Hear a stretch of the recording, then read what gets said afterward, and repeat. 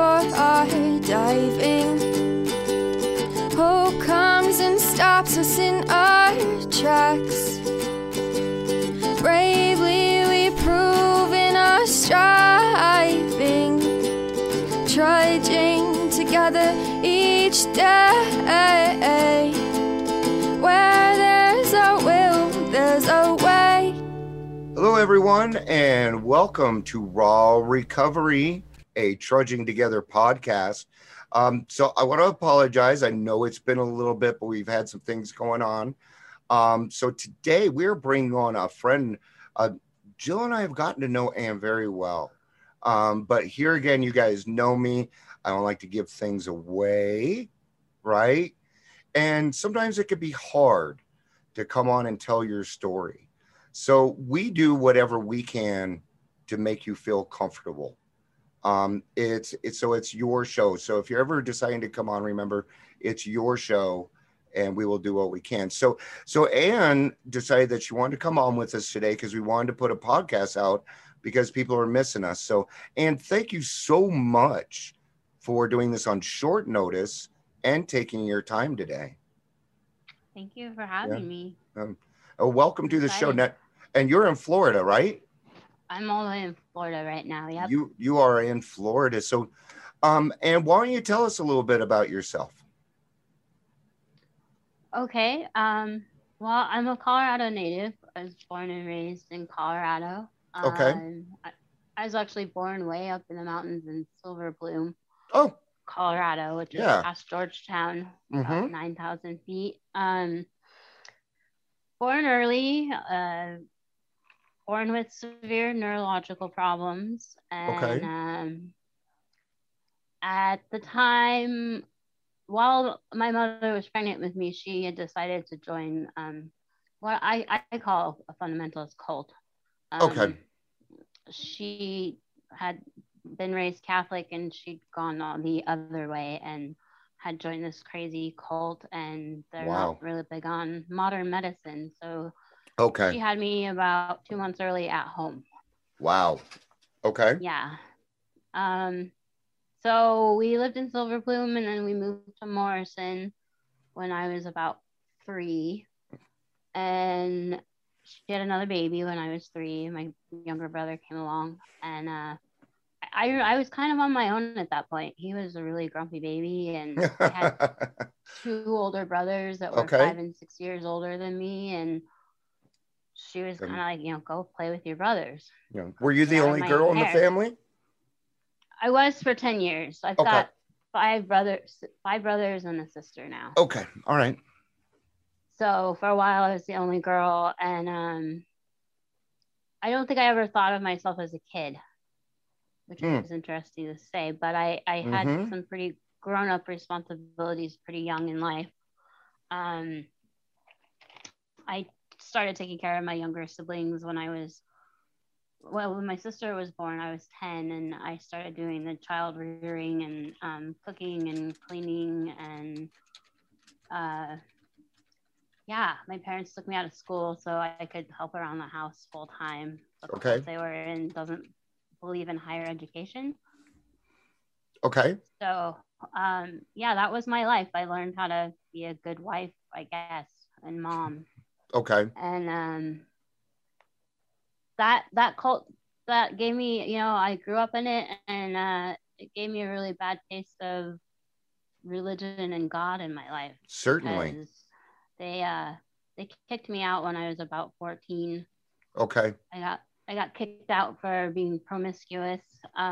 Okay. Well, 14, heck.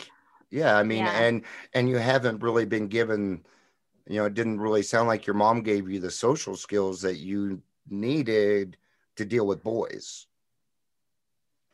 No, she didn't. And they basically said, if you think about sex, you might as well have had it. So I was like, well. Oh, wow. That's pretty extreme. Okay. Yeah.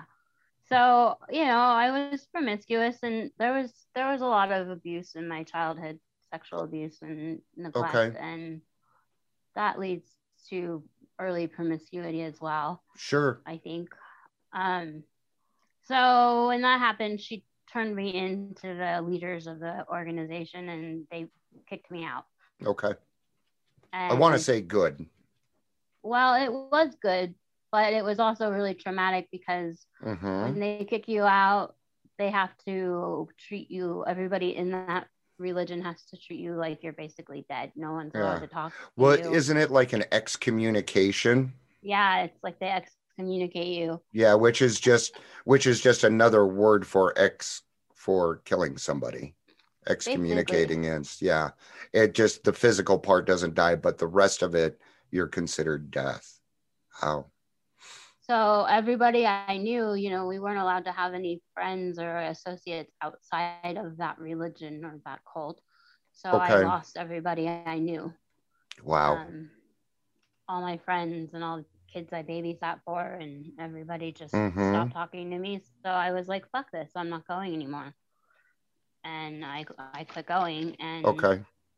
luckily, my family eventually followed me out. They quit going as well. Okay. So that was kind of like, when I left that, I went really far away from God. Yeah. And, that was kind of my childhood. I was very sheltered. We weren't allowed to watch rated R movies or even rated PG-13 movies. Okay. We weren't allowed to watch the Smurfs because they were demonic. And I was like not allowed to watch the news, not allowed to like know anything about the outside world. So I was very, Okay. very sheltered. And then a month after I turned 17, I had to marry the boy I had sex with at 14. Okay. And I have to say, around the time I was 14 is when I took my first drink. Okay. And I drank like an alcoholic. The first time I ever drank, I had a friend that was house sitting a house, and they had a bar in the house up in Evergreen. Okay. And I thought it would be really fun to go behind the bar and take a sip of every bottle that was, in the speed rack. Woo. So I took a sip of vodka, and I took a sip of tequila, and I took a sip of whatever else was in the line, and then I can remember running around like crazy lady for like 20 minutes and then vomiting for the next like 12 hours. Yeah. And a normal person that would like discourage you from wanting to do it again. Mm-hmm.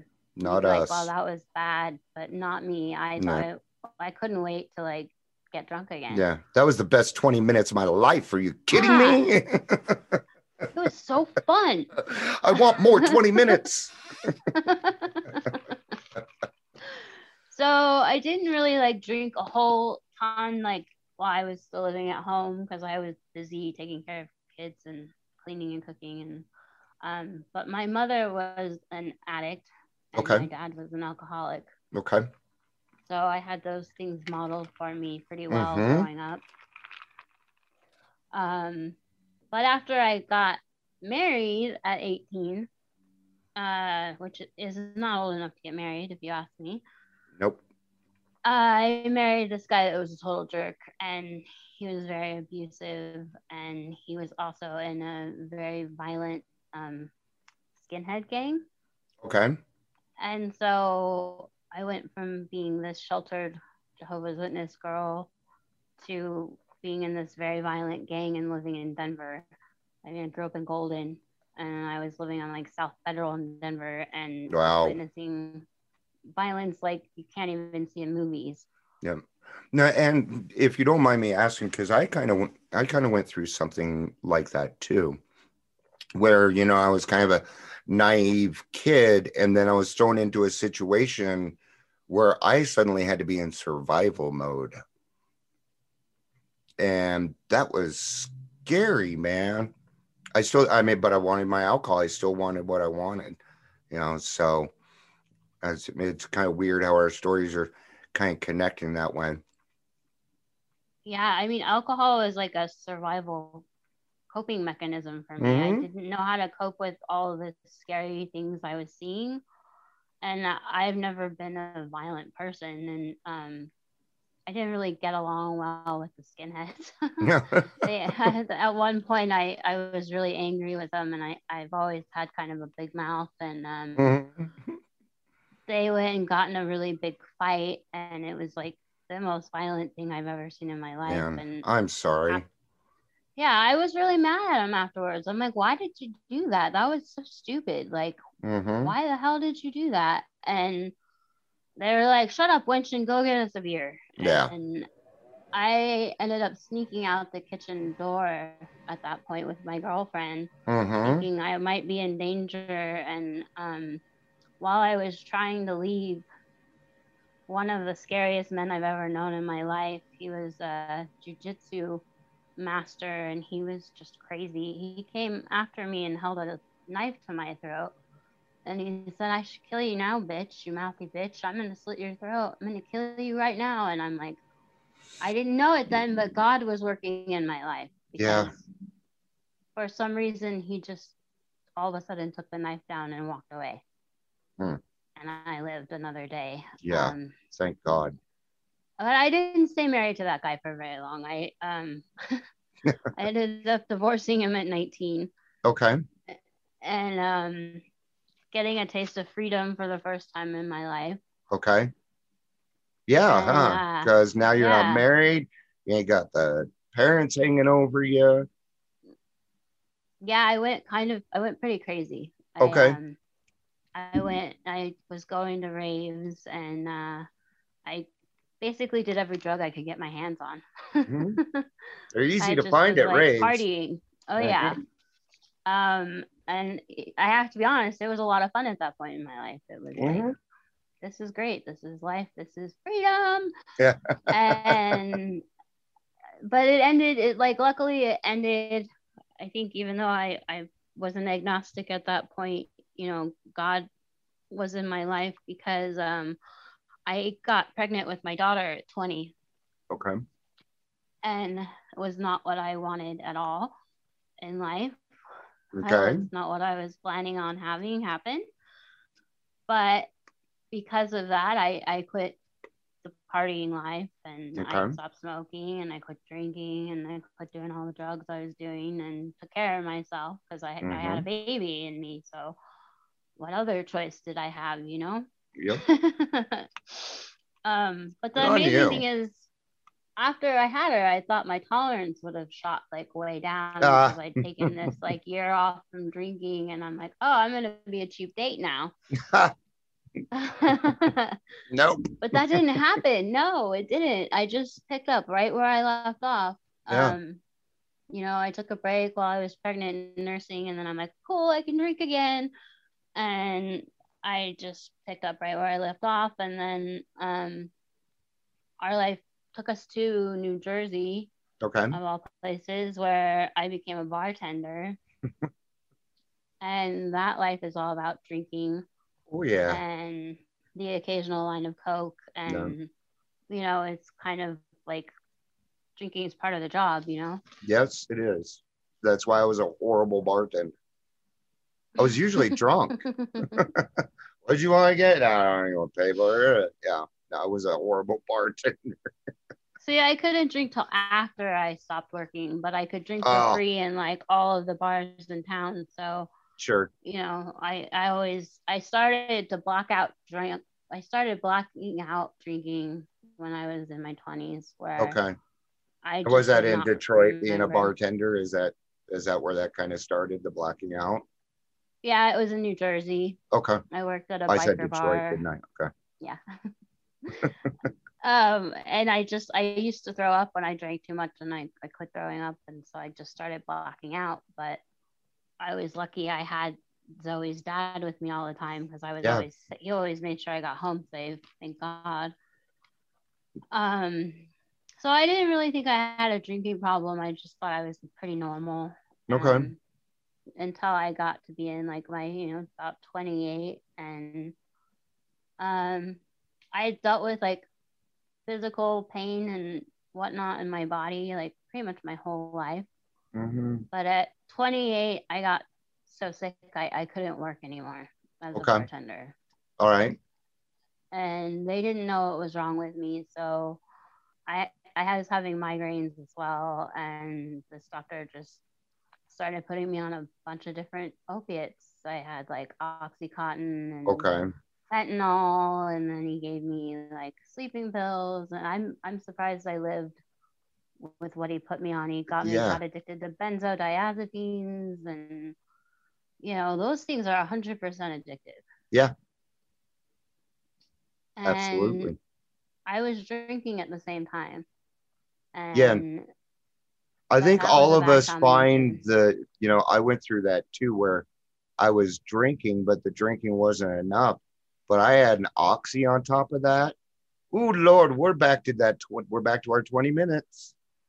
Yep. Back to our Chasing that 20 20 minutes of minutes. fun, and it worked for a little bit, and a month maybe it worked, and then it stopped. Yeah, the pills actually didn't get rid of my physical pain, but what I didn't know is that I had this like horrible, like huge just hole inside my soul. Like there was a Mm-hmm. lot of emotional pain that I was trying to numb. The big book talks about it in one of the chapters where like I found consciousness intolerable.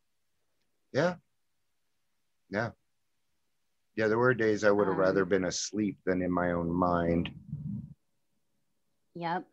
So I would take the But alcohol to I numb didn't that. think I had a problem Yeah. until, I did get to the point with the pills where I'm like, okay, I had a couple incidents where I was, my martini glass would transfer to an Nalgene bottle. And Okay. I'd take the dog for a walk. And there was twice that the paramedics arrived and I was DOA. I was Wow. actually dead when they got there. Okay. So And I kind was of that from thought drinking too much? Was it your it body was a just shut? combination Okay. of the pills and the drinking. Got it. Okay. That scared me because Yeah. I still had a little kid and Twice. I didn't want that. Yeah, twice. So I was like, all right, I started going to NA at that point, Okay. but I was living in Aurora and I still had a brand new car and I had a job. Still, I was working as an assistant kindergarten teacher. Okay. Um, and I didn't think I was bad enough to go to the NA. Okay. But I thought I had a problem. I knew I had a problem. There was a couple of times I begged my parents to put me into rehab, Okay. and they didn't want to help me out.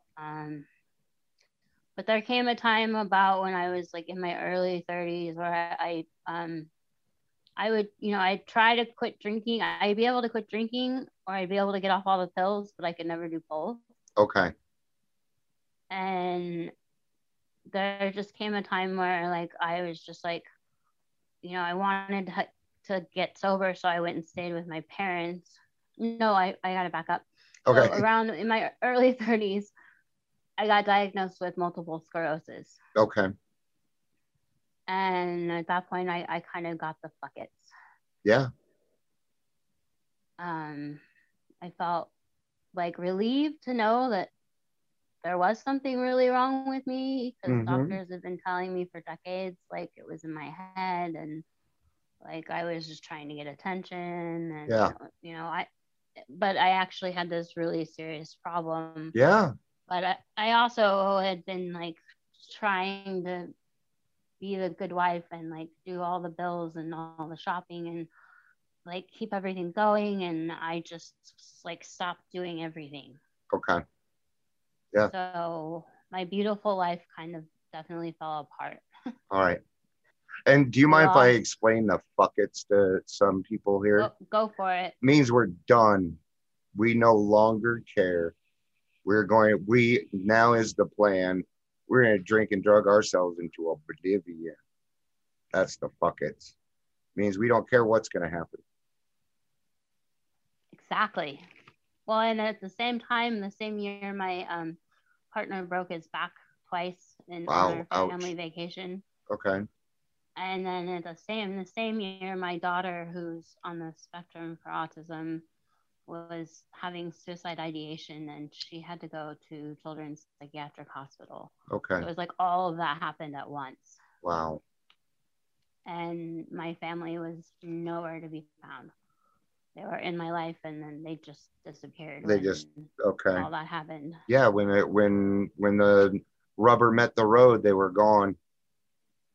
Yep. The second we needed help, and we weren't just like, fine and okay. Yeah. They were just gone. Maybe really they didn't know. Maybe they didn't know how to help because they're caught in their own, caught up in their own disease too. And maybe if they come along and help you, then they're going to have to admit about theirs too. They're going to have to go to family therapy with you and stuff. So I think there was probably a fear there, maybe. Yeah, I mean, I'd watched my dad, like when I was 19 and I had stayed with my parents for a little while. My mom had been in Al-Anon, and she had told my dad that he was an alcoholic and he needed to go to AA or move out. And I just left my first husband. So I watched my dad get sober. Okay. He's been sober for 22 years now. Cool. I'm glad I was wrong. I love it when I'm wrong about stuff like that. That's cool. I'm glad that he's got some time under his belt. So yeah, it's weird. They both have time in recovery, but they didn't really want me to recover.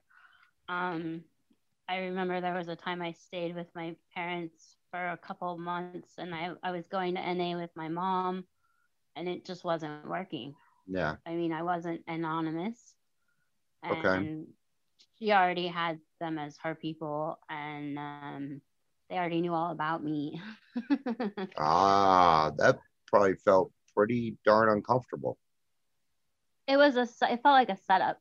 Yeah, it would for me too. I wouldn't want. Yeah. Even now, I wouldn't want to be there. Nope. That would be crossing one of my boundaries. I'd be going. Yep. So that didn't work out, and I was like staying with my parents, and my dad kept asking me, "So are you totally fucked yet?" And I'd be like, "What did you just say to me?" He's like, "Oh, are you totally fucked yet?" Every morning he'd look at me and he'd be like, "Are you totally fucked yet?" And I just thought, God, why are you being so mean? But he was really trying to help me get to step one. Yeah, tough love. And at one point he said, "Why don't you try AA?" Yeah. So I was like, "Dad, I can't go to AA. I'm not an alcoholic." But I was. I'm a druggie. I'm not an alcoholic. Yeah. And I also told him, I can't go to AA. I don't believe in God. Like, what are you talking about? I don't believe in God. I don't want to believe in God. I can't go to AA. And he said to me, you don't have to believe in God. You just have to be willing to believe that there's something more powerful than you in this universe. Yeah. So I'm like, I thought about that, and we moved out of staying with my parents, and we went and stayed with some cousins way up north in North Colorado in Johnstown. Okay. And suddenly I have a hankering for a Cinnabon now. Oh, I know. They have meetings at that place. They have meetings at that truck stop. Yeah. Oh man. Johnson's Corner. They have AA meetings there. Oh man, I better go get in the car. So we were living with his cousins. That went disastrously wrong because I was still drinking. Okay. I actually got caught stealing change from them so I could go buy cigarettes. And so they kicked us out. And we started staying with another friend in Johnstown. And her and I continued drinking for a little bit, but she actually got her work to pay for her to go to like this recovery resort thing. And I kind of was like, why don't we like stop drinking and save money for Christmas? And that was like my plan. And so I quit drinking December 1st of 2013 is my sobriety date. Wow. Okay. And I walked into my first AA meeting in Johnstown, and I said, if they say God one fucking time, I am out of there. I'm leaving. And I was hoping they did say it because I didn't want to be there at all. Yeah. I mean, no one grows up and is like, hey, I want to go to AA when I grow up. Yeah. But it was amazing because nobody said God once the What? entire hour. Wow.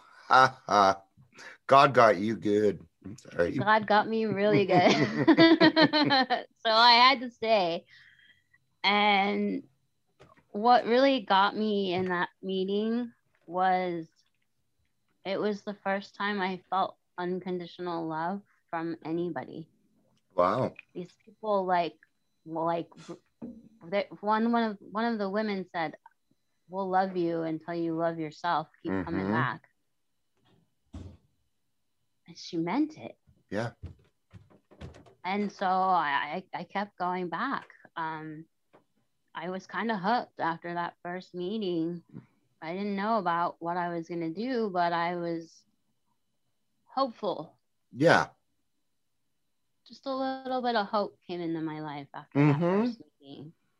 It's amazing how much hope, okay, even just a little bit of hope, it's amazing how much it can do for you. It can change your whole attitude. Yeah, and it's amazing what the fellows in AA can do. Like when they say the newcomer is the most important person in the room. It's so true because I just felt engulfed in this group of people that just like wanted me to be there. Yeah. They wanted to know if I was coming back. Yeah. And like, it feels a little nobody odd, wants huh? Me around. What are you guys? What's wrong with you guys? I'm not used to people saying, oh yeah, please come back. No, usually it's like, please don't come back. You know, but in AA, we don't shoot our wounded. You know. No, we don't. And they only had 3 meetings a week in that town. Okay. And I kept hearing the 90 and 90 days. And kind of a perfectionist. So I wanted to do it right. Sure. So I found a friend and, we started going to meetings in other towns that were in the area. And I did more than 90 and 90. Yep. It was pretty incredible. The just hearing different people in new meetings is, I think, something really important for new people. Yeah. Like to go to different meetings. Yeah, try a few of them out. Absolutely, because you're gonna hear different types of sobriety too. Right, and I really feel like, especially when we're new, God talks to us through the people in the rooms. Yeah.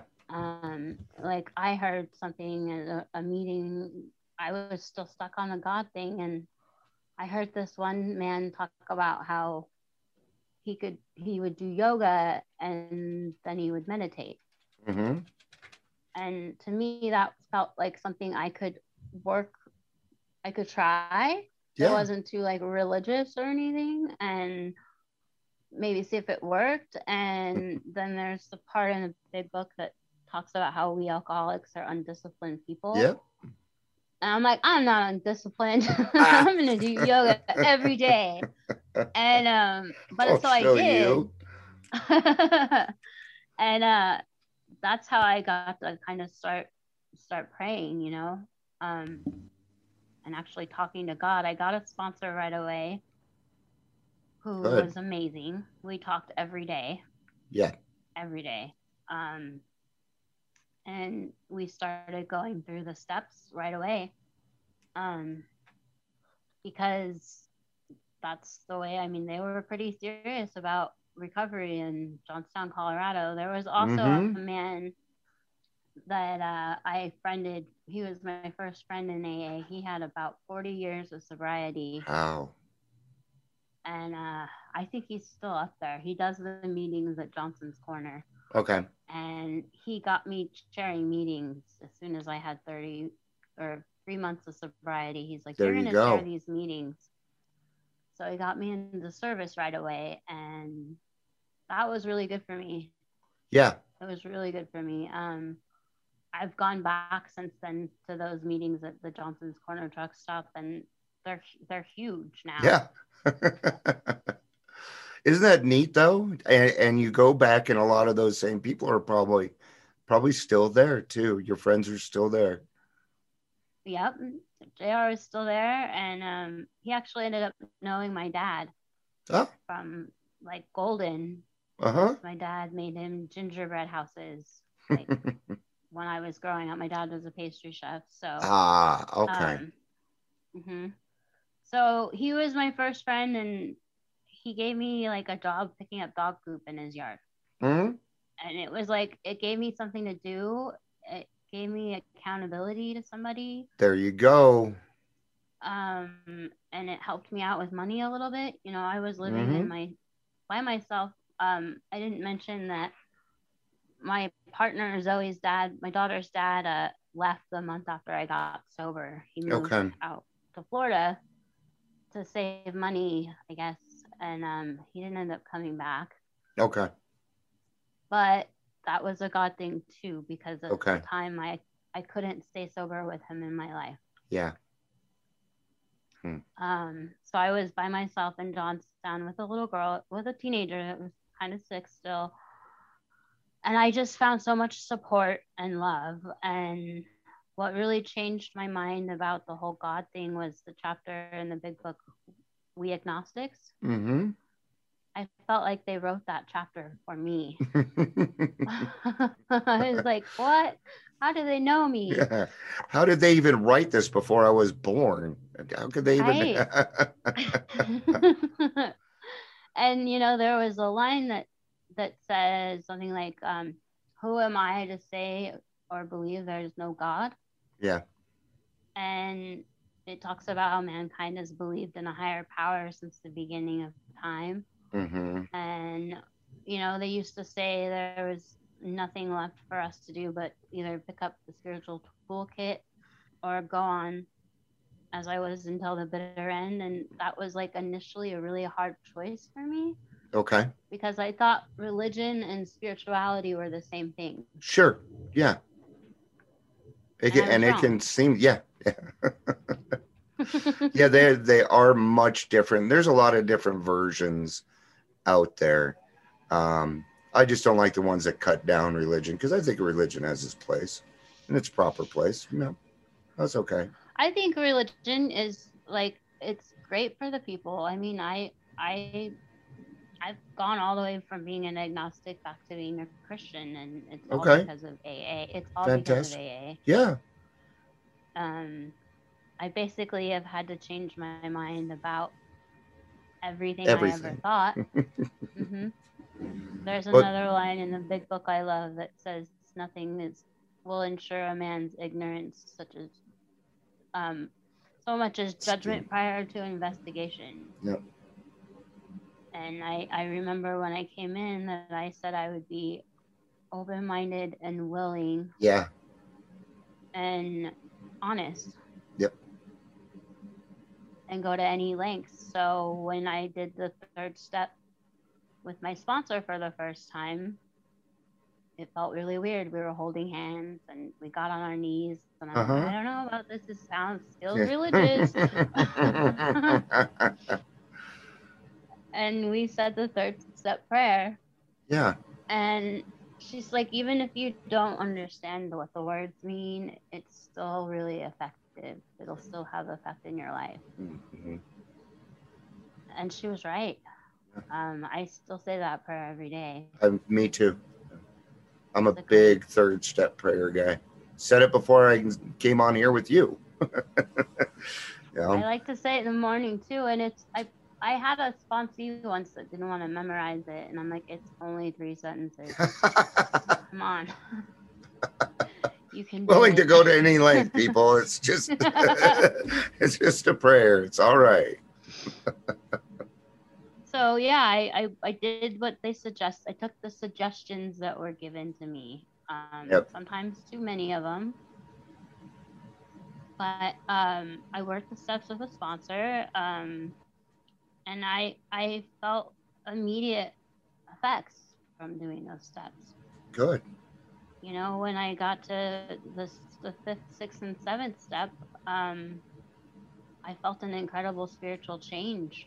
Mm-hmm. After like sitting in for an hour and asking God to remove all my defects of character, Mm-hmm. I walked out of that building and it was like the light was different, and Uh, I felt like all this weight that I had on my shoulders had just been miraculously lifted off Yeah. my shoulders. I felt like that. And I felt like that step was the grass is green now step. That's when I Yeah. discovered that I actually could start seeing colors again. And I could see the forest for the trees now. I could see the beauty around me where before I couldn't see any of it. I agree. That's how I felt too. And I had been suffering from horrendous nightmares my entire life. Mhm. And after I did those steps, they went away. Wow. God took them away from me. I don't Wow. have them anymore. Good on you. Yeah. You know, And that's hard work. And that's kind of because what you're talking about there is trauma, which means you did some work. That means that you kind of went beyond too and probably saw somebody to work through those things, or you used some of your tools to work through that. I'm still kind of using those tools, Sure. In the 4 years, I've been in AA 7 years now, and I went through those steps 3 times Uh-huh. with a sponsor. And after the third time I went through the steps with my sponsor, Pamela, she's such a sweetheart. Yeah, I even didn't like people from Texas, and I had to change my mind about that because the woman I love more than anything is a Texan. Okay. And she's taught me so much in life, and I'm so grateful to all the women who have loved me like a mother Mm-hmm. and taken me through the steps, and then all the women that have been courageous enough to ask me to be their sponsor have also helped me just as much as the women that have sponsored me. She said after I worked the steps for the third time, she said, I think now you should work on your emotional sobriety. Yep. I didn't have that yet. I was still really, really, really unhappy. Okay. And my family life hadn't gotten better. It gotten worse. Okay. And amazingly enough, like that week, I went to an AA speaker meeting. And you know how they do, we have a saying in AA, if you stick around long enough, you'll hear somebody else tell your story. Yep. I hadn't heard my story in 4 years. No one had said anything close to my story. Okay. And I went to the speaker meeting that night, and suddenly there was a woman there, and she was sharing a story that was a lot like mine. Mm-hmm.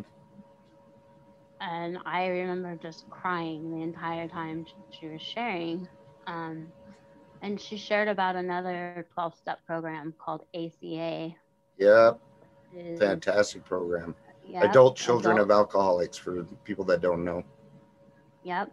And you know, you don't have to have alcoholism or addiction in your family to be an adult children of alcoholics. No, you don't. That's what, and I think a lot of people misunderstand these groups. I mean, you don't even need to be alcoholic and go to AA. You just have to want to quit drinking. And I know a lot of quote unquote normies that go to 12-step groups because of the message that we carry and how we handle ourselves. You know, so everything, all the principles we can practice, everybody can practice it. You know, this isn't some secret that we keep held close to us because we're alcoholics. No. So it was written out in the Bible for us thousands of years ago, actually. So. Yep. I have a friend that calls the AA book the guidebook to humanity. Yeah. It's like it's if a great way to put it. Yeah. It would be perfect because it gives you it's like spiritual kindergarten, you know. It lays it all out for you. So what's life like for you today? I have gotten I've been in ACA for 3 years now. Okay. And I just recently had my prayers answered again. Because now I talk to God every day. Mm-hmm. Him and I are like really close. He's my best. He's like my actual, like, I talk to him like I would talk to a dad and a mom Yeah. at the same time. And I have just recently gotten a sponsor in ACA finally, Wow. which I'm excited about. Yeah. Good job. And even though I've been in like meetings for 3 years, I'm just now starting to work the steps with a sponsor. That's I'm- okay. It's okay to give yourself time. We got time. We got time. And We do. they even say, like, when I went into ACA the first time, and they have a red book instead of a blue book, and Mm-hmm. it's a lot bigger than the blue book. Yeah. I was like, oh shit, now I gotta do this. Oh my God. And I have a lot today in my life. You know, I have so many tools that I was given in AA. Mm-hmm. AA led me back to God, and then it led me to ACA. Okay. And right now I'm just in this process where I'm ready to like fix the emotional stuff that still kind of feels like it's chaining me down Yeah. from my past. Yep. Yeah, and that's the next course in what you're going through is and I say this quite often, we put ourselves through a lot of stuff with our drinking and our drugging. So for us to come out, if you come out of it with no trauma, I'm actually going to be very surprised. Or you're lying. One of the two. Yeah, you're lying. You're full of crap. Men especially have a hard time with that. But yes, coming to the fact where I am the person, everything starts and ends with me, which includes my emotional sobriety. And my emotional sobriety is, how I act with other people, what I do. It has to do with boundaries. It has to do with a lot of different things. But mostly what emotional sobriety comes down to is not relying on other people for your own emotions. Right. And not relying on other people. I mean, I just wasn't shown how to be in a healthy relationship or what healthy love looks like. Sure. Or how to love myself even. I learned a lot in AA. I got through a lot in sobriety that I didn't even expect would happen in my life. I was homeless a couple times in sobriety, and I've been in the hospital, in and out of the hospital, and there's just nothing. It gives you the tools to deal with life on life's terms. Absolutely. And life on life's terms is going to beat you down. It is without like, a higher power, and without relying on the fact that, God's got a plan. Yeah. And having some hope and faith in that. Oh gosh, hope is like the biggest thing. I'm like a hope junkie now. I can be addicted to anything, but I just hope is good to be addicted hope. to. Yeah. That's what I go ahead. I was just going to say, I like to do that with anybody I come across, no matter who I'm talking to. Is I like to be able to provide some hope at the end, man, because when you walk away from a conversation, there was hope involved. You just feel a lot better about things. Yeah, you definitely do. Yeah, knowing this isn't a forever situation is a good thing. And knowing our boundaries or our limitations, understanding those, and then acting accordingly. Definitely. And I've gotten to go from being in this state where I was like, fear, fuck everything and run, to face everything and recover. Yeah. And I have a lot more compassion for myself and for others. Good on you. Yeah. Yeah. Well, and there again, we can't transmit something that we don't have, right? So I love my wife dearly, but I couldn't love her the way that she wanted to be loved until I learned how to love myself. Once I was able to do that, then I was able to share love because I understood it. See, as a man, I never understood that love was unconditional. I mean, I knew that, I'd heard it, but I had never really experienced it. Yeah, I'm still learning how to be in a relationship, and I think I know working these steps in ACA is going to be just a huge transformation for Oh, me, yeah, and I'm super excited about it, because that's what the steps do. When we work them, they change us. yeah, They change us into better humans. exactly. And that's what it's about. It's all about progress, right? Yep. Not perfection. I'm constantly running around my house yelling, "Yay, progress!" Because if it wasn't for progress, I probably wouldn't have anything to look forward to. So, is there anything else that you would like to add before we wrap up? I guess I would just like to say, like, no matter who you are, or like what you believe, what you don't believe, what your background is, like, if you're having a problem with drinking or with drugs or any problem, like, there's a solution. There's an easier, softer way, and your life is worth more than you think it is. It's there is a higher power that wants you to be happy, and Absolutely. that being miserable is a choice. Yeah. We can choose happiness no matter where we are or what we are going through in life. Hallelujah. Yes. Yeah, and what I really got out of your story was that